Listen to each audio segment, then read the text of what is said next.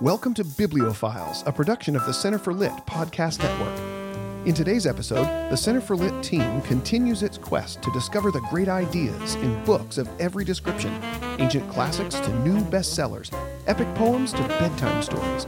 We're glad you came along. We hope you find this discussion as provocative and inspiring as the books themselves. Want to join the great conversation? Stay tuned. You've come to the right place.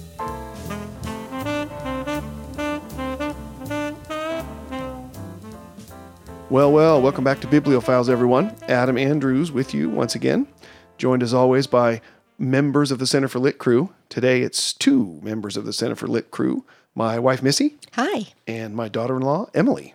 Hello. Hi guys, welcome back. Thanks. What's the news?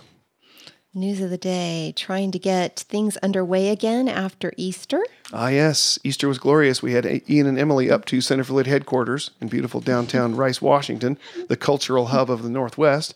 Had a little family weekend, didn't we guys? Yeah, we enjoyed the back porch. It's finally warm. So that was nice. But now it's hard to refocus my attention away from the back porch and towards things like the laundry and the homeschooling and things like that. If you spent the whole weekend looking at the territorial view out your back window, it's hard to turn and look at your computer screen all day long. Yes, it is. That's true.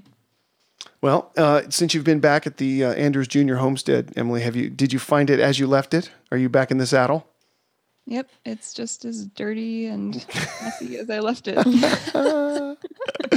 Well, let's see if a discussion of some elevated theme can't fix what's the matter with us all now that we're back in the doldrums, shall we? Let's do. Ian suggested, though he can't be here today, he made a great suggestion recently, and that is that the Bibliophiles crew take a quotation that one of the members has come across in their recent reading and toss it out for conversation and for mulling over. Rather than trying to take a whole book in an episode, maybe we just bat a quotation around that seems to have intellectual or spiritual import of some kind. And taking this suggestion, I found one that I want to give a try with this method. And it's a quote from a book by Simone Weil called Gravity and Grace. I don't know if any of you Bibliophiles listeners are familiar with this book, Gravity and Grace, or with the author, Simone Weil, but Missy, you're the one that came across her most recently in our little circle and sort of introduced us to her, I think. Isn't that true? Yeah, I've been finding her in my reading, and so I bought a couple of her books and have poked around in this one a little. An early to mid-20th century French philosopher and mystic who was born in 1909 and died in the early 40s in England of tuberculosis, but famous for her Christian philosophy and her philosophy generally, and is known in philosophical circles and in theological circles as a kind of a seminal thinker of her period, the early 20th century. And she's also kind of radical, right? Yeah, definitely radical in terms of her political views, anarchist and what's the term I'm looking for? I guess radical is probably a socialist. Socialist is the word I was looking for, yeah. And she refused to ever join the church. She was mentored by a Catholic, but never. She was definitely a self-confessed outsider, yes? Yeah. Mm-hmm. Yeah, and most of her works come to us as posthumous publications of her notebooks, especially Gravity and Grace, which if you ever pick it up and read, you'll find it kind of disjointed and it looks a lot like the jottings in a notebook by someone who nevertheless has a kind of a profound grasp on some universal philosophical and religious issues. So I don't know, Missy, would you recommend Weil to the Bibliophiles listener? I don't know if I've read enough of her to decide whether or not to recommend her. I've just been interested myself in poking around in her work, and I haven't had opportunity to explore her as fully as I'd like to. So I'm interested in what you have to say about her today. Well, I want to start by just reading this quote. It's kind of an amalgam of sentences from this book, Gravity and Grace, from the first couple of chapters on these two symbols that she sets up, gravity on the one hand and grace on the other. And she uses them to describe and characterize the human plight, the nature of man, vis-a-vis God, and vis-a-vis powers beyond him in general. And so I want to read this quote, and then let's just kind of talk about its implications for a minute. It goes like this. All the natural movements of the soul are controlled by laws analogous to those of physical gravity. Grace is the only exception. Grace fills empty spaces, but it can only enter where there is a void to receive it. And it is grace itself which makes this void. The imagination is continually at work, filling up all the fissures through which grace might pass. We must continually suspend the work of the imagination, filling the void within ourselves. Simone Weil from Gravity and Grace. Can you guys see why I thought that was kind of a good place to start? Kind of dips into some profound ideas. Yeah, I would need to read that several times before I could talk intelligently about it. Well, maybe I should read it again once before we go. I think you should read it again once. So it's really 4 kind of linked ideas. The first one, all the natural movements of the soul are controlled by laws analogous to those of physical gravity.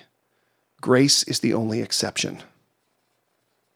And then a second idea describing how grace works. Grace fills empty spaces, but it can only enter where there is a void to receive it. And it is grace itself which makes this void. And then a sentence kind of about a human response to the grace idea. The imagination is continually at work, filling up all the fissures through which grace might pass. And then finally, a command or a warning or an exhortation. We must continually suspend the work of the imagination, filling the void within ourselves.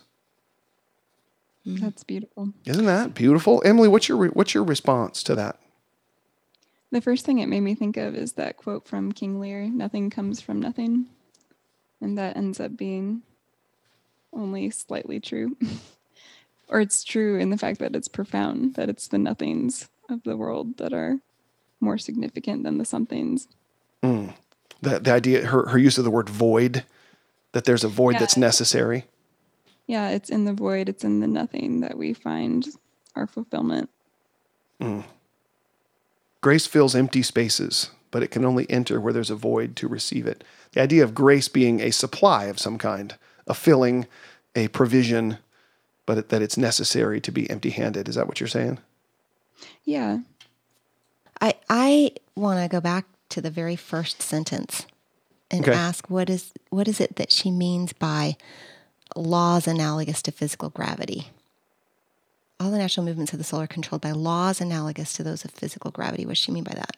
Yeah, that's really interesting. There's a couple of ideas in that first sentence that I think are worth chewing on, even though we don't have a lot of context from Weil as to what she meant. But the idea of physical gravity being an analogy to the soul or the natural movements of the soul. The idea of the natural movement of the soul being down instead of up, like physical gravity, being heavy instead of light, and being drawn to massive things. She talks at one point about the idea that she asks the question, why is it that at the moment when I need my neighbor the most and express my need to him, it's at that moment when he spurns me and pushes me away? She says, this is gravity. So she's using the physical world to explain non-physical realities in human relationships. For sure. Both with one another and with God. Yes. So she's creating kind of a metaphor here. Mm-hmm.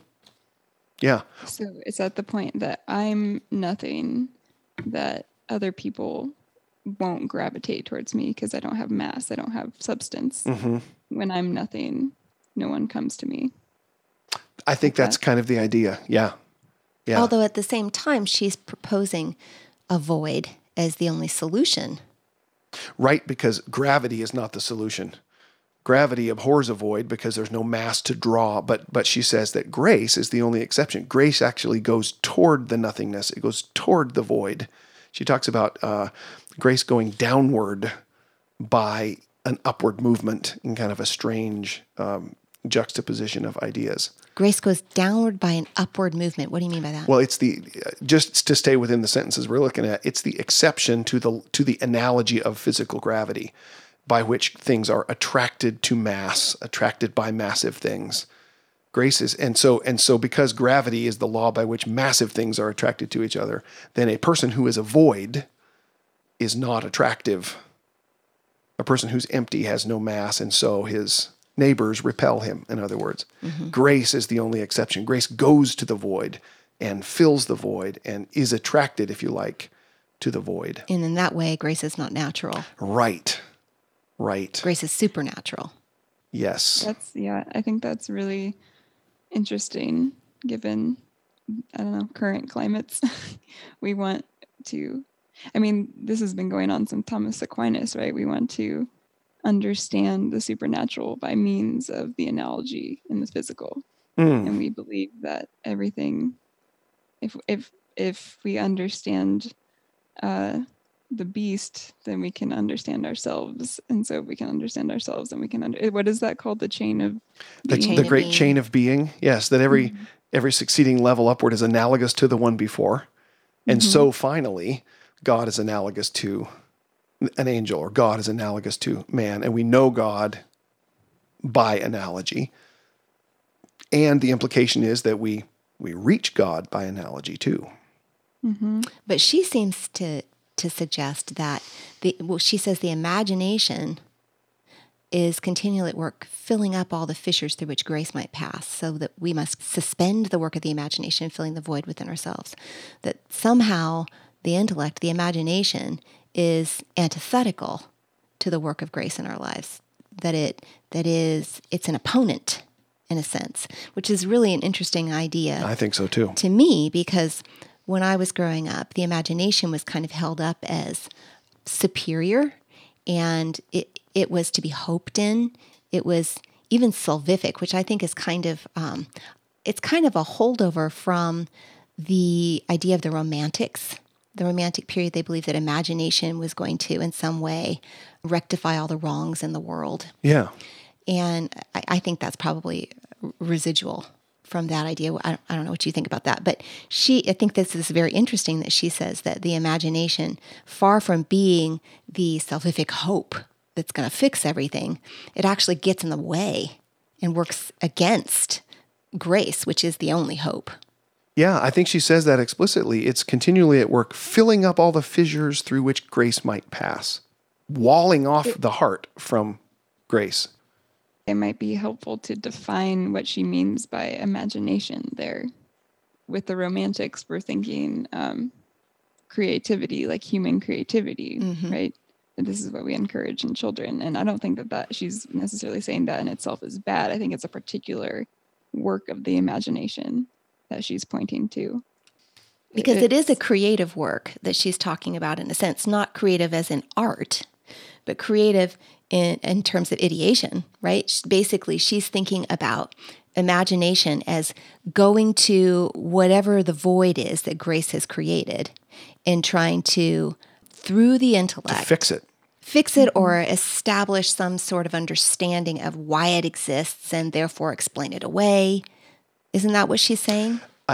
I think so, and I also get the sense there's a sense in that use of the word imagination of a spiritual, ethical, moral urge to create something of the self that doesn't actually need saving. I mean, I sort of look at that sentence from a theological or maybe even a homiletical perspective, like a preacher. The flesh has an urge in it to make itself okay so that it isn't necessary that undeserved grace come into and fill up a void. So imagination is essentially the self-salvation project. Yeah, I see it like it's the flesh. It's the flesh that would say to the world, I have kept the law, or I am sufficient. Or that would establish some sort of a physical reason for everything that's occurred, thereby explaining away a need for anything supernatural. Yeah. Well, what I was going to say is that when you imagine something, you can only imagine what you already know. Even if you're coming up with some creative thing, like I can think, oh, a pink elephant with wings. Well, I'm still thinking of the color pink and an elephant and wings. I'm only using the toolbox that I have to imagine something. And so we can't use something that we already have inside ourselves to fill the void, including what our intellect is full of. That's a great thought. And I think that is consistent with what I know of Vail's approach and the other things that she says in this book. She mentions several times, our help must come from outside us, because it kind of like the way you said it, everything from inside us is essentially part of the problem, is subject to the laws of gravity, so to speak, or those laws that are analogous to the laws of gravity. That's really interesting, because if you go back to that idea of analogy, of seeing the world as a world of analogy and seeing God as the ultimate analogy, this idea of the imagination sort of is at cross purposes with that other, don't you think? She seems to say that. I also think it's really interesting in this passage, the way she identifies grace as the thing that creates the void as well as the thing that fills the void. Yeah, talk about that for a second, Missy. Well, just in this line, grace fills empty spaces, but it can only enter where there's a void to receive it, and it is grace itself which makes this void. So somehow grace makes a void so that it can come in and fill the void, which I think really does point up the problem of pain issue again, because it makes grace responsible for whatever the suffering was that is the void. It does seem like she's implying that, or maybe even stating it. Maybe I said that wrong. Maybe it makes grace responsible for whatever the suffering is that we term the void, because the void can be equivalent to a variety of different things that touch on human relationship or provision or, I don't know, death or a lack of love or whatever. We can fill that word void in with a bunch of other things, right? That constitute human suffering. She's saying that grace creates that as well as fills that. Yes. Which is very interesting to make grace, because we think of grace as the solution. To somebody else's problem. Well, solution to our own problem, right? Grace is the solution to all problems. Grace is going to fix this. But we don't ever think about the fact that grace creates the problem, or at least creates an acknowledgement, a sense of the problem. It creates our awareness of the problem in our own souls. This is kind of the key to understanding what Flannery O'Connor is after in her short stories, I think. I mean, if you think about Flannery O'Connor from the perspective of this idea, of Vail's idea about grace creating the void, then a lot of the violent scenes from O'Connor's stories, which she herself admitted she was trying to create a sense of grace, makes a little more sense, don't you think? I mean, maybe that's what O'Connor is depicting. She's depicting Grace doing this very thing, coming in and creating a void, digging a hole. And I don't think O'Connor very often gets around to depicting the filling that Simone Weil is talking about here. But she certainly, I think, can be said to depict the voiding. Well, and that's not an unimportant part of the process. So that's actually the first step and very necessary. And very gritty. I mean, it's the opposite of the way, all words, all language have nuance, right? And we usually think about grace as something that's associated with pillows and soft clouds. You know what I mean? It's gentle and soft, and it's comfort, right? Yeah. Grace is comfortable words. But in this sense, by saying that grace is the thing that creates the void, we give it some teeth. I'll say. Some claws even, which is very interesting. We just celebrated Easter, and that's the very thing that the cross symbolizes. I think it's Ian who talks about his professor asking him, was the crucifixion beautiful? And everyone in the class instinctively wanting to say yes. But the truth is no. No. It was very far from being beautiful. It was ugliness itself. It was horror. And so there's an example, right, Emily, of grace making the void that it would then enter. Don't you think it's also interesting that by her use of the term grace, she gives grace motivation? That's not the word I'm looking for. But all of a sudden, agency. There's the word. Yeah, right. She gives grace agency, in a sense. And only people have agents. Our agents have agency. Or something like that. I'm thinking about the fact that the word grace usually is it's an object, not a person, right? It's a term. It's a theological term. But the way that she uses the word grace, it has agency, so it's a person. Yeah. It's why in the context that she's using it, I like grace so much better because it captures both the true, the good, and the beautiful, and the false, the bad, and the ugly. And as the things of human life, the things that are good for us are both truth, goodness, and beauty, and falsehood, badness, and ugliness, evil, ugliness. Yeah. That is really interesting. I think, Emily, you're following up on what Mom said, that grace is both sides of that. And it's got some teeth and some agency in creating the whole that it fills. I'm sorry. No, that's okay. I'm cutting you off. Well, I can come back around. Okay, come back around, because that makes me think of this. Since we're talking about the agency of grace, I see that last line, that we must continually suspend the work of the imagination, filling the void within ourselves, in order to not get in the way of this agent, grace. We have to sit on our hands as agents ourselves, is what she's basically saying. I think she is. We have to reduce our own agency. We have to allow ourselves to be made impotent. Yes, very much so. And that's why I come back to Flannery O'Connor again. In that previous sentence, she says, the imagination is continually at work, filling up all the fissures, putting thumbs in the dike, shoring up the defenses against that void that grace comes in to fill. And I think of all of her characters in the stories that are about to receive violent comeuppances and all of the squirming they do to avoid it. This sentence seems like a real good explanation of what O'Connor might have been after, to depict fleshly people straining their imaginations to avoid facing or embracing their emptiness and their insufficiency.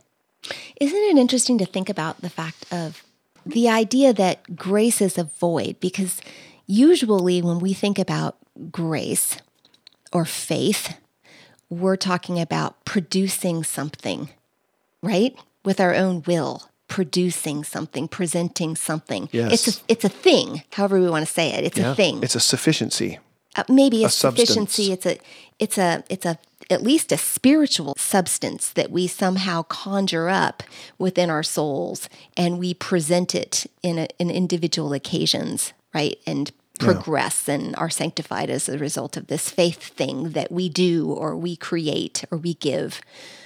But she seems to indicate that it's a void, that faith itself is a kind of a void. Yeah, I think because it takes faith in order to sit on our hands. Faith is believing that void will be filled by something other than us. Yeah. It's an absence. It's a hope. If grace is salvation in this little paragraph and in this formulation of the idea, if grace is salvation, then the faith that earns salvation, or the faith that is rewarded with salvation, is the void that grace comes in to fill. And so it's exactly what you're saying, Missy. The implication is that faith is the nothingness that grace comes in and solves. And that nothingness is the precondition for grace to do its perfect work. Yeah. And she's talking about it with respect to physical suffering, with respect to illness and poverty and anguish and need of all sort of physical kinds. But I think the spiritual implication is pretty obvious there. Existential. It's a little existential, yeah. That's not a reach given the fact of when she was writing and the philosophical climate of the early 20th century, for sure. When was she writing? Tell me more about that. She was born in 1909 and died in 1943. So she did. So did she live through the Holocaust?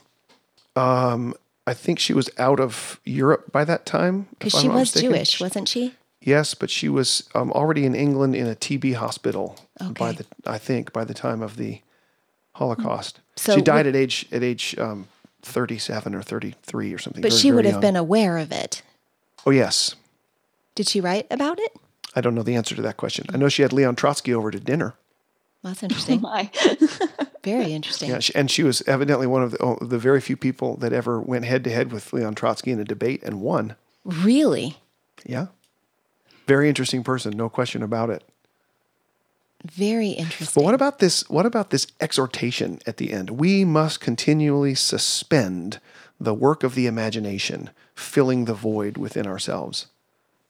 She's again, these are private writings, so she's exhorting herself, but she sees the job of the faithful person to suspend the work of the imagination, to cease some sort of doing of some kind. How would you care? What do you think she's driving at?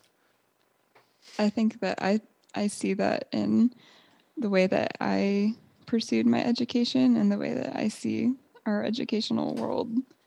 It's so easy to use education to just fill that void. I just imagine a little shovel every day trying to scoop some knowledge and some virtue into that hole. Mm-hmm. And what's the impulse that makes you do it? I mean, you generally speaking, not you personally, but. Well, no, it's me too. It's an understandable impulse. It's one to be okay. Mm-hmm. Wanting to get better, wanting to be righteous and good. Goodness is a good. It's a good thing. It's good to contemplate goodness. It's good to desire goodness, I suppose. Would she say that those things partake of the laws of gravity then, instead of the laws of grace? I mean, that's sort of that seemed like the implication of this from my perspective, that if you go where Emily just went and say, this is how this looks when I'm actually doing it, Vail seems to be implying that you are, in as much as you do that, living according to the laws of gravity. Well, wouldn't you just call it human ethics? If you're talking about human goodness, you're talking about ethics. Well, she doesn't mention ethics, though. She says gravity. That's why I was wondering if that's what she would mean.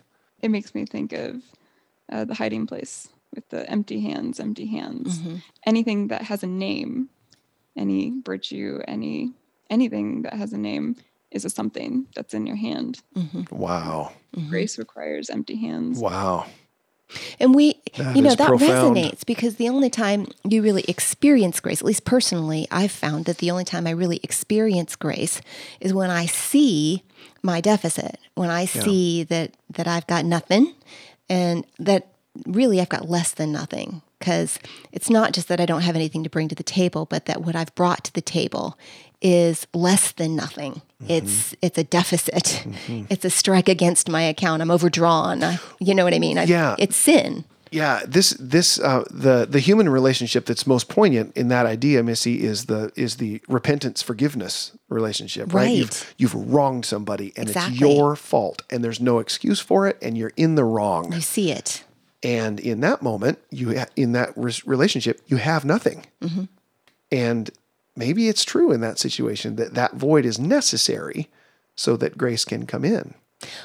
At least that you can't see it. You can't, maybe the grace was there before, but you can't receive it when your hands are full. Mm-hmm. You can't perceive it when your hands are full. So if at that moment, I'm just doing this at very elementary level, thinking about this by example. If at that moment I use my imagination and come up with a reason it wasn't my fault, right, and fill the void within myself, then all the fissures are blocked, right, and no grace gets in. Or if in that moment you see yourself surrounded by your acts of goodness, then you have no need for grace because there's no deficit. Mm-hmm.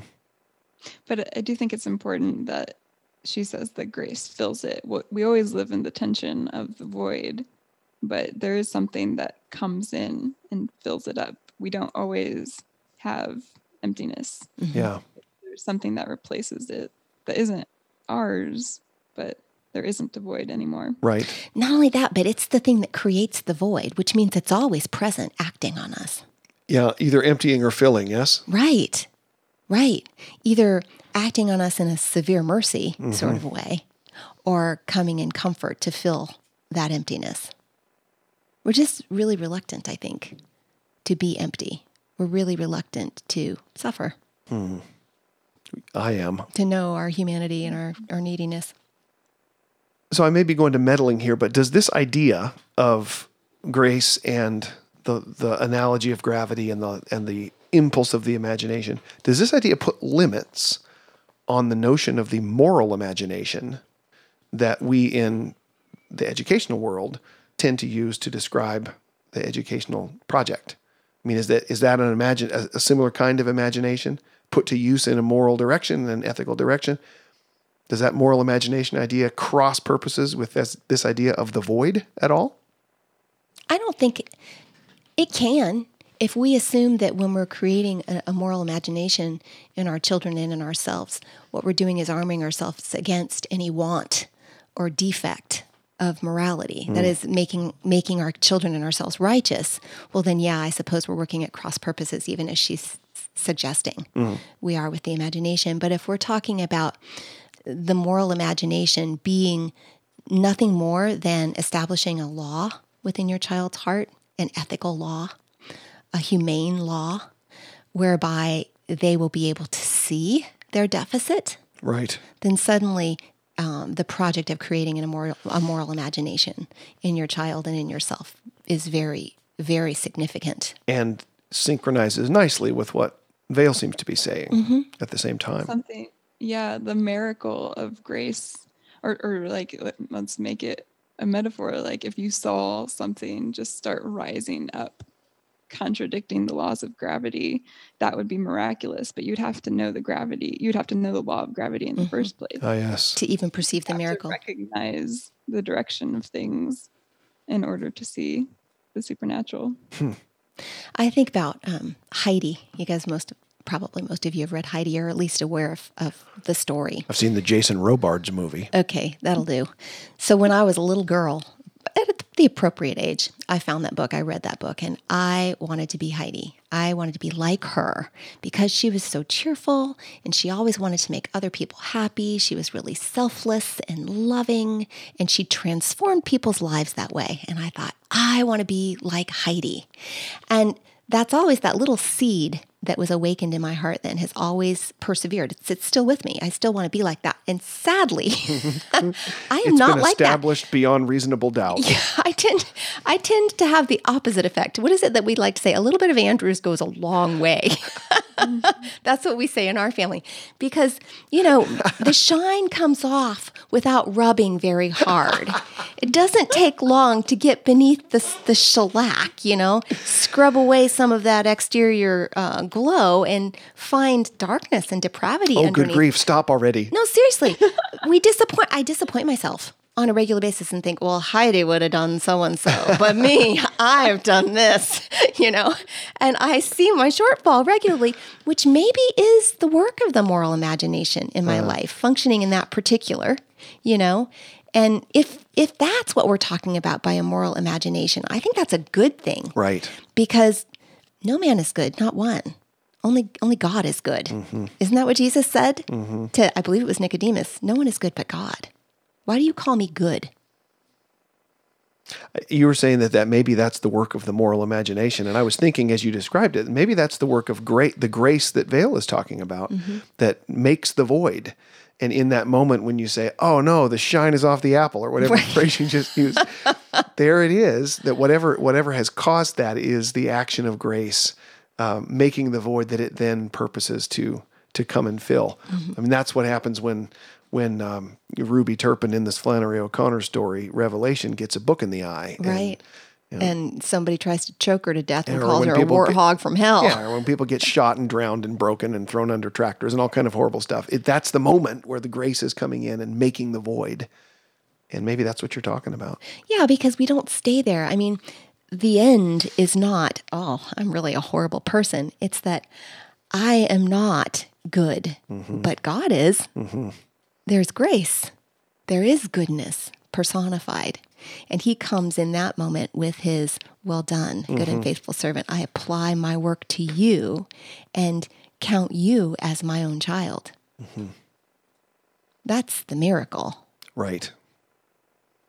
The miracle is the proclamation of acceptability that comes as a result of his own action of grace, his own agency, creating the void and then filling it. So what do you think about this, a couple of key words in this last sentence? We must continually suspend the work of the imagination. Emily, what do you think she means by that? What does that suggest to you? it's kind of a like via negativa, right? Just stopping the thought and looking outside yourself, looking to the hills, and turning your attention outside of your own mind and heart outward. It makes me think of that that verse. Is it in Isaiah? I have set my face like a flint. It seems to call on us to do that very thing, to look unflinchingly at this void. And over, though, right? I mean, her use of the word continually, I think, suggests that she envisions this as an ongoing process rather than I get it, theologically speaking or philosophically speaking, I agree to the proposition and now I move on. To live in it. We got to live in the void. Right. To live in the void. Yep. Which makes sense if the implication, Missy, that you teased out a minute ago, if grace fills the void, then faith must be the void. Then a life of faith, to put a Christian spin on things, a life of faith is a life continually spent in the knowledge of your voidness, if I can coin a phrase. Yes? Well, if you think about it, I don't know. I think about when I think about a void, at least scientifically, I think about weightlessness and buoyancy and a rise, and joy seems to be associated with that, figuratively speaking. So maybe abiding in the void and being filled by the thing that created the void in the first place, grace, produces that buoyancy of soul that is joy. I think that's why I like the moderns and the existentialists so much. They uncovered the void. It was there all along. No one was willing to talk about it. Yeah. And there it is. They didn't do anything to fill it, but you got to see the void first.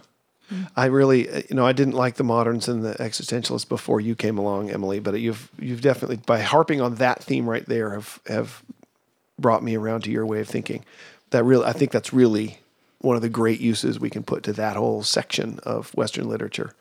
Look, here's the void. It's true. We've been denying it as a culture for these many years in one way or another.